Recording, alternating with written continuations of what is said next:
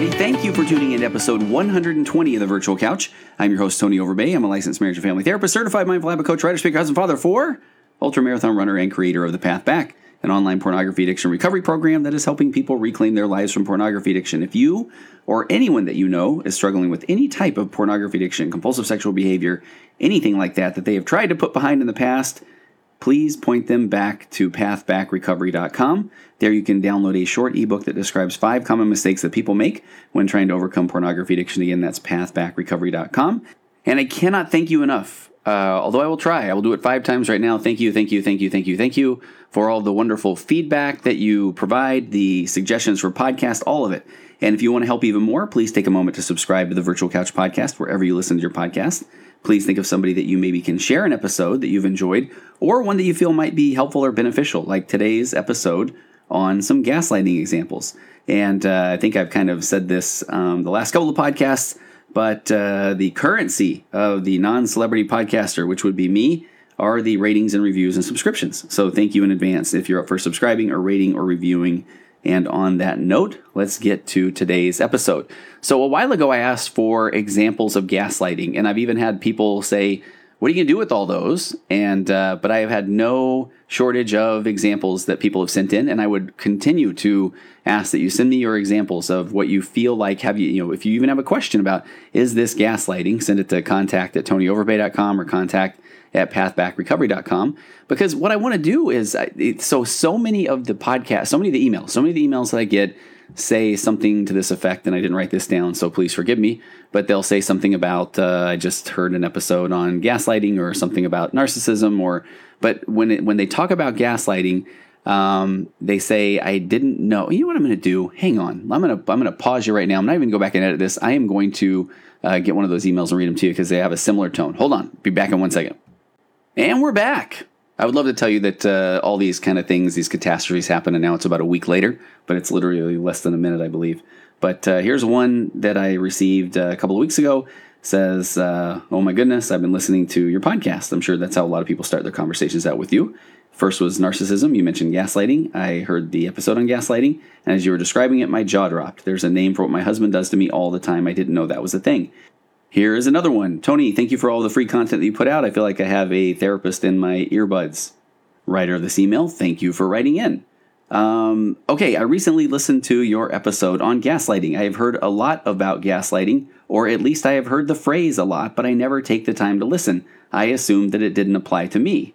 Fast forward to being on a run, and one episode bled into the other. And this is a kind of a funny thing, too. I hear this one a lot, and I was thinking about this morning on my run.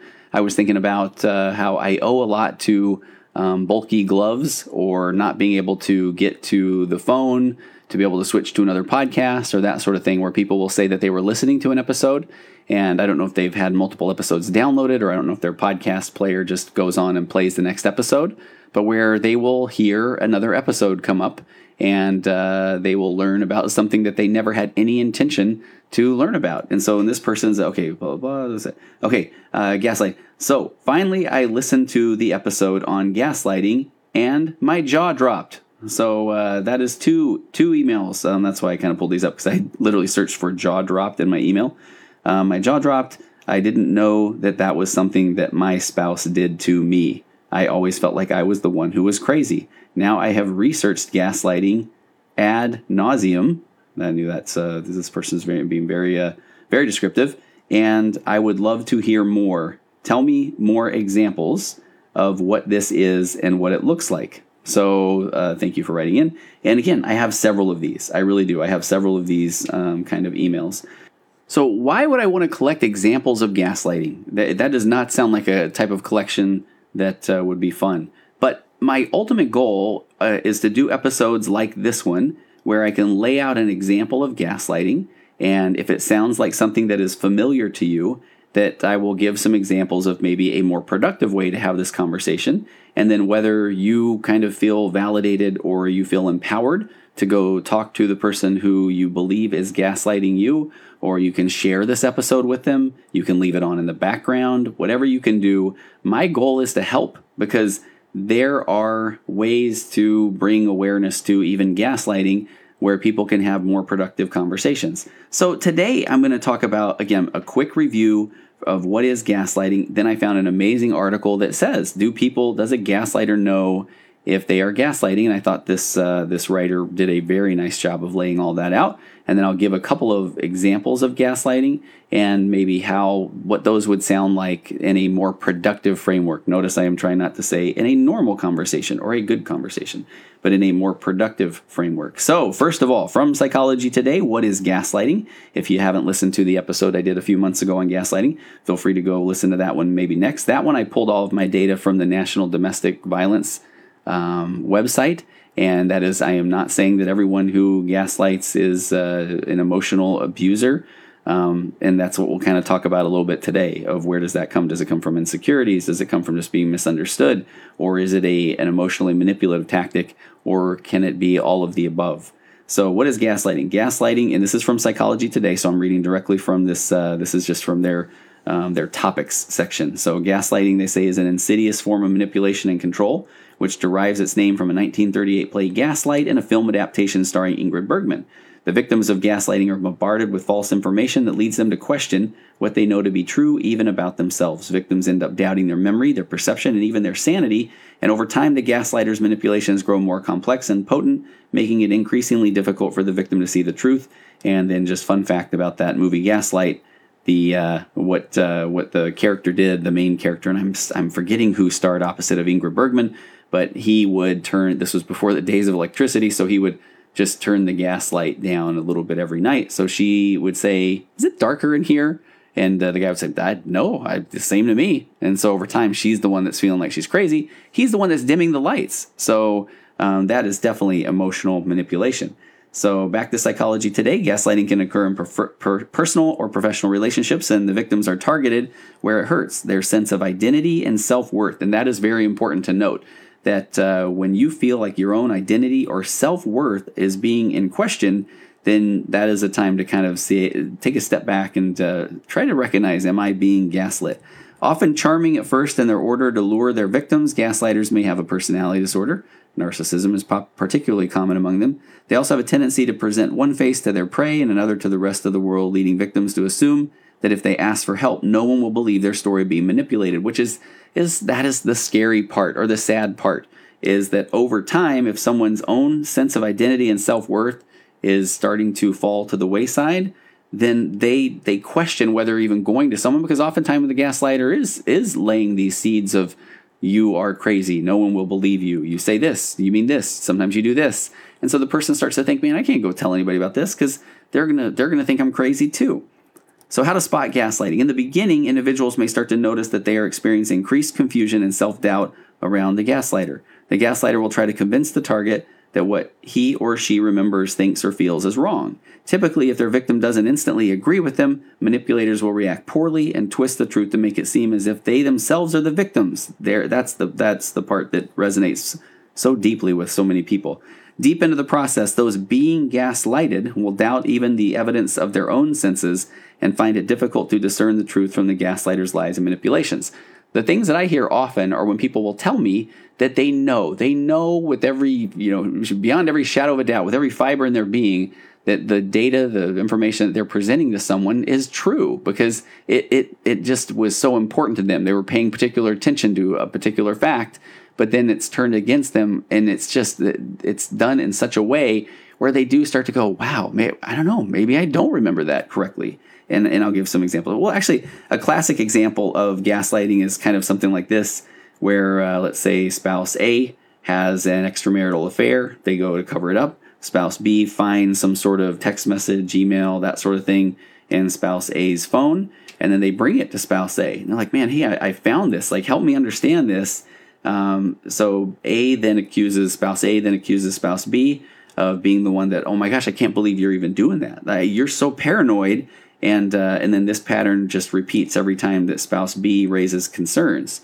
So spouse B starts to feel like, wait, but I'm seeing, I read this email. I mean, and I saw this text message, and the person, and my spouse is late to work and are home late, and things just don't add up. And they said they were going here, but now they're going there. And so every time they bring it up, though, the spouse A just makes them feel like they're crazy. Like, I cannot believe you're accusing me of such a thing. And eventually spouse B begins to question his or her own perceptions and their truths, which it oftentimes then they just start to feel like, okay, I can't bring anything up because number one, I know how my spouse is going to react and it's not going to be good. And number two, man, maybe I am the one that's like reading this whole thing wrong. Maybe I am the one that's crazy. So let's get to this article. Stephanie Sarkis, PhD, and this is from a Psychology Today blog. She wrote just a really good article called "Are Gaslighters Aware of What They Do?" So she said, since posting her article, 11 Warning Signs of Gaslighting, which I highly recommend, and I will link to that in the show notes as well. She said that led to a book that she wrote called Gaslighting, Recognizing Manipulative and Emotionally Abusive People and Break Free. She said she receives emails regularly, whether people who gaslight actually know that they are doing it. And again, I get these things all the time as well. Hold tight, quick water break. Okay, she says to review, gaslighting is a pattern of manipulation tactics used by abusers, narcissists, dictators, cult leaders, etc. to gain control over a person or people. The goal is to make the victim or victims question their own reality and depend on the gaslighter. So wanting their victim to depend on the gaslighter. So do gaslighters know that they're doing it? Stephanie says that it depends on the gaslighter. She said she has a whole chapter in her book called, in her gaslighting book for gaslighters who realize that they're gaslighting and how to get help. Which is important to note in its own. In her book, she has a chapter for people who know that they're gaslighting, who know that they're being emotionally manipulative, and how to get help. She goes on to say that some people are in entities that gaslight do, in fact, realize they're doing it. And she said it's a strategy that they've studied, and their sources may surprise you.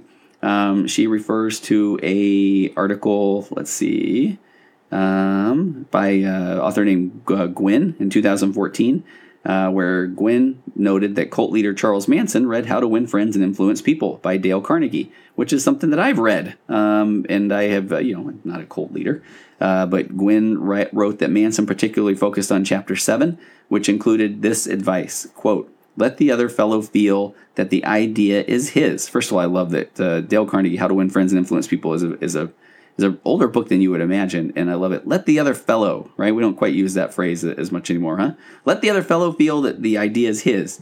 And herein lies one difference between people who pathologically gaslight over the general population. Stephanie said that the vast majority of the thousands who have read Dale Carnegie's book have not led lives of violence, abuse, and destruction. Again, I really enjoyed the book, quite frankly. One way to protect yourself from being gaslit, she said, therefore, is to educate yourself about a gaslighter's behaviors.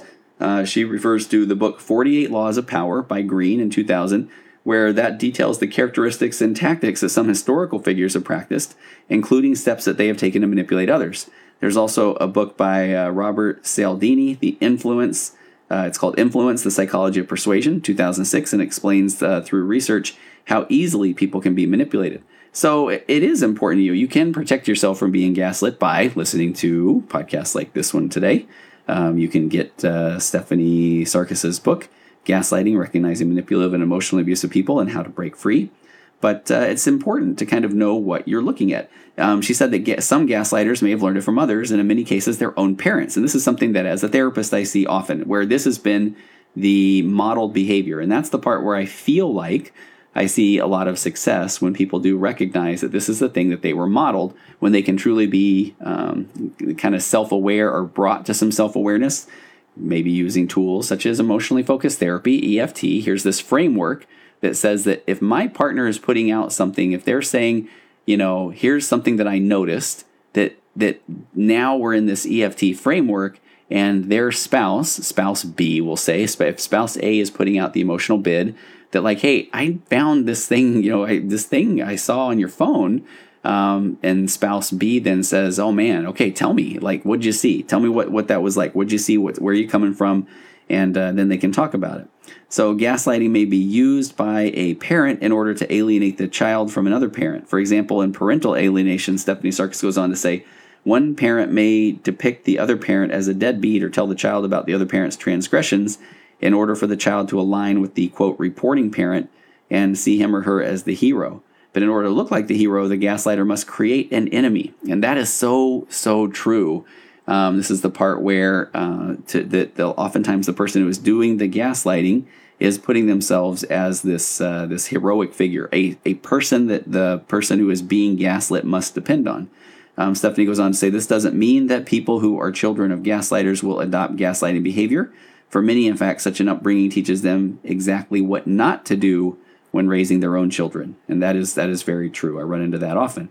In the case of a person who may have a personality disorder, such as antisocial personality disorder, they are born with an insatiable need to control others and a deep-seated anxiety. She goes on to say, other gaslighters, in order to feel some sense of control in their own lives by making others depend on them. Gaslighting can also be part of an authoritarian personality, and that goes on where people have this all or nothing, black or white thinking. They think in absolutes. Things are either 100% wrong or 100% right. When a gaslighter thinks that they are not the problem, everybody else is. Stephanie mentioned something that I brought up in a couple of my podcasts. She said this is called having an egocentric personality. It can be very difficult, and this is where things get a little bit challenging. It can be very difficult to get egocentric gaslighters into treatment because they believe nothing is wrong with them. A gaslighting spouse or partner may either refuse to go to therapy, or if they do attend with you, they may tell the therapist that you are the problem. If the therapist recommends that the gaslighter changes their behavior, guess what? I've mentioned this in so many podcasts. I see this all the time. Then the gaslighter will label the therapist as incompetent. It is such a dance. It is such a fine line because at times, as a therapist, you want to build that rapport. You want that person to know that they can trust you because they want to help. I, as a therapist, desperately want to help people. So even if the person is saying, no, it's all my spouse. It's clear. It's all her. Sometimes as a therapist, if you just say, look, buddy, you're gaslighting, then this person will be like, well, that therapist doesn't know what they're talking about. So this is the challenge. The person who is doing the gaslighting, can you get them to sit with that uncomfortableness, and can you get them to understand that, okay, let's just try this on for size of a different way to communicate, because clearly what's happening right now isn't working. So even in therapy, the gaslighter may not truly be aware of, or they may refuse to acknowledge that their behavior is the problem. And what I often find is that the gaslighter is just so locked into convincing me, convincing the therapist, convincing anyone who will listen that their situation is unique and different. That if the therapist, if anyone else really just hears them and understands of how difficult that spouse is, then they'll know. And that's the part where I'm not quite sure what. Then they'll know what, Then it's like, okay, let's all gang up and go yell at your spouse. We know that doesn't work. So it's really important to try to help the person who is possibly doing the gaslighting to feel validated. I can understand why they're frustrated as well in the relationship. But trust me, here is a better way to communicate by not telling their partner that they are crazy for bringing something up, or that is not the way that they, the gaslighter, remember things. Because guess what? We're going to remember things completely different because that's the way we are. Our brains do not work with this linear photographic memory. We remember in fragments. Our brain doesn't like fragments, so it fills in the gaps. So we are always going to think, somebody says, nope, you're wrong because you said that I had the red shirt on. I remember I had the yellow shirt on, so therefore you are always wrong, and we can't trust your memory. Well, you probably had a blue shirt on. It wasn't red or yellow. Did I just do something with primary colors there? I was never good with that. Red and yellow make blue. But I digress. But the whole point of that is being that, we need to be able to hear our other partner and help them feel validated, and then we can get to what our truths are. But the goal is not to say, hey, you're crazy, and I can't even believe you're bringing this up. So even if a person is practicing gaslighting behavior without being consciously aware of it, Stephanie says that they may get a, quote, payoff when their victim becomes more dependent on them, and then the cycle continues. The gaslighter also gets a boost, as she put it, and I totally have seen this in sessions, when there are no checks and balances in place, no one holding them accountable for their behavior. For example, she goes back to this cult leader example. A cult leader may exile or kill anyone who tells others that the leader is not treating followers fairly. Subsequently, further followers may not speak out of fear because they have fear of their lives. So keep in mind that dependency is one of those goals of the gaslighter. If a gaslighter is not aware of their manipulative behavior, that does not make it acceptable. It's still pathological, and it's their responsibility. So for gaslighters who have read up on this behavior or were taught it, of course, the same rule applies. So again, that is from Stephanie Sarkis, and that is her Psychology Today blog post, which is called Are Gaslighters Aware of What They Do?, which I will link to in the show notes. And she wrote the book Gaslighting, Recognizing Manipulative and Emotionally Abusive People and Breaking Free. So let's dig into some examples. And remember, gaslighting still works under the assumption that people typically aren't 100% mean, or they aren't 100% nice or pure in every motive. A mean person can still give a compliment. That's my whole point there, because a lot of times people will say, but man, sometimes he is nice, and so this is where things get tricky. I've had a lot of people tell me that, they tell me that what confuses them is that their partner will say something nice, and they'll say, I appreciate it, but, and this is my client maybe saying this, I appreciate that, but I'm not 100% how to take this, because sometimes you tell me that I'm not that, whatever the compliment was. To which the gaslighter will then often explode. Well, now I can't even give my own wife a compliment, instead of, I'm so sorry if I put you in a spot where you feel like sometimes I'm saying that you do this well, and sometimes I'm saying you don't. I'm like, I need to be more aware of that. There we go back to those emotionally focused therapy or EFT principles. So with gaslighters, compliments are typically heaped in bounds in the beginning of relationships. Some call it, quote, love bombing. I hear that one often, love bombing. When the person who is doing the gaslighting, when they need something from you, and sometimes that something is simply in the form of your time, they want you to be around them all the time. It could be intimacy, it could be sex, anything like that. If they need something from you, here's where the compliments come from. You'll get a lot of compliments whenever it's like, oh my gosh, you look so amazing and beautiful and whatever. And it's, and a lot of times spouses will say to me, yeah, I realize he starts to say that when, we haven't been intimate for a while, that sort of thing. In a healthy relationship, you tell people that you appreciate them and you compliment them regularly, not only when you need something from them. And that's something that I talk about often when I'm just doing a nice, good old EFT podcast, or I'm speaking about couples therapy in general, where just bringing that awareness to, I hear this often where maybe let's just go with this situation with a wife, where the wife will say, he gives me a lot of more compliments when I know that it has been a little while since we have been intimate. And then it's not like after we have been intimate, it's not like he then goes and kicks the dog, or, I don't know, says mean things to my mom, but he's not as nice as he was before. And so I always love bringing that awareness to the guy of saying, okay, so right after there's been intimacy, guess what? The next day, if you think your wife looks nice, you still compliment her.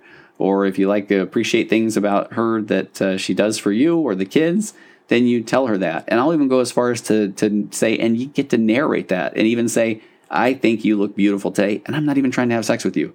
And I know that might seem a little bit odd when I'm talking about gaslighting, but that's just that point to, it's okay to compliment your spouse whenever you feel like there's something that they're doing. That's a whole side note. All right, let's get to a real example. Here we go. Tony, thank you for your podcast, et cetera, et cetera. She didn't say et cetera, but skipping all that part. Okay, here goes. I came home from work one evening a little early, only to find my husband home as well. First off, I had texted him to tell him that I'd be home a little early, because that's because if I don't, then he gets mad at me. But when I ask the same of him to text me, he gets mad at me because he says, quote, my schedule is all over the place, which, by the way, it's not. I've literally tracked his schedule long ago to show him that, no, honey, see, it's really not. So if you're going to be home first, and then I had to reread this part. She says, our kids are a bit older, so they can come home and start on homework, which basically means start playing Fortnite. I loved when you and Jennifer Finlayson Fife joked about your teens playing Fortnite on your first podcast together. That alone made me feel less crazy. But whoever gets home first can get dinner started. Oh man, where is this email going to end? That is a story too. When what we're having for dinner is always on me, even though he says he doesn't care. But when I make about 90% of the things I do, he tells me what he doesn't like about what I make, and then he gets the kids to side with him. Okay, this is starting to make me mad. But what I was first saying was that I had texted him, and let me just pause right here to kind of say, do you see when someone has been gaslit over time, where just the depth, it's almost like they feel like, where do I even start with trying to have productive communication? And I get that, because when I get a couple that comes into couples therapy for some nice emotionally focused therapy, oftentimes you're breaking down the game film of just one particular event, and they'll often feel like, oh my gosh, we're going to spend 30 minutes, talking about this dinner example. And it's like, yeah, I mean, I know it might seem like there are bigger fish to fry. That was a pun right on the fly there, right? Bigger fish to fry, dinner example. Anybody? But they're like, can we just, our marriage is not going well. And it's like, we have to kind of start breaking it down at some level to show how this communication pattern is broke. And so I think that this email, the reason I picked this one is, it is just so indicative of how deep the gaslighting gets and how someone can feel so crazy. And so let me get back to this. So she says, she says, this is starting to make me mad. But what I was first saying was that I had texted him and I come home and he happens to be home. So again, noting that he had not texted her, she texted him. And he's making dinner. I seriously don't know what to say. I freeze. If I say, thank you for... Siri just kicked on my phone. I must have said something. So I had to stop that one. Hold on now. Focused, right? So she says, okay. She says, I come home. He happens to be home. He's making dinner. I seriously don't know what to say. If I say thank you for starting on dinner, he may and has said in the past, you act like I never cook. I seriously can't believe you said it like that. Can you just come in and start helping? But I know that once, too, I have come in and started helping, and he's told me, you don't think I can do this on my own? Or there are other times when I come in and he started, and he says, you've had a rough week. Sit down. I'll cook dinner. Where there are other times where I hear, it's about time. I feel like I'm a single parent in this marriage, which is something I've thought so many times. Okay, Tony, is this gaslighting? Am I the one who's crazy? She says, I'm not going to bring this up to him because I have no clue how it will turn out. So that breaks my heart. Yes, that is an example of gaslighting on so many different levels. So if this person, and I've had these conversations, if she goes to him and says, I feel like I'm not sure what to do when I come home and you're cooking dinner, the EFT response is basically seek first to understand. Tell me more. Tell me why you're afraid that you're not quite sure what to say when you come home. And, to my marriage therapist ears, this could be a beautiful session where if she says, there are times where I come home and you tell me, hey, take a load off, I've got this. And there are times where I come home and you tell me, it's about time, can't you help? There are times where I come home and I help and you say, you don't think I can do this myself. There are times when I come home and sit down and you tell me, I wish I had it that easy. I mean, I hear that stuff all the time. And when you're locked into an EFT model, here's the whole reason I want these gaslighting examples. The better way, the more productive way to have this conversation is if she comes home and feels like she doesn't know, quote, which end is up, then I need that spouse to be able to sit down, the guy in the situation, and just to quiet his own brain from all of the fixing and judgment statements, the gaslighting, and just say, this is my partner in front of me right now. And she's telling me that I make her feel crazy, that I make her not feel like she even knows what to do.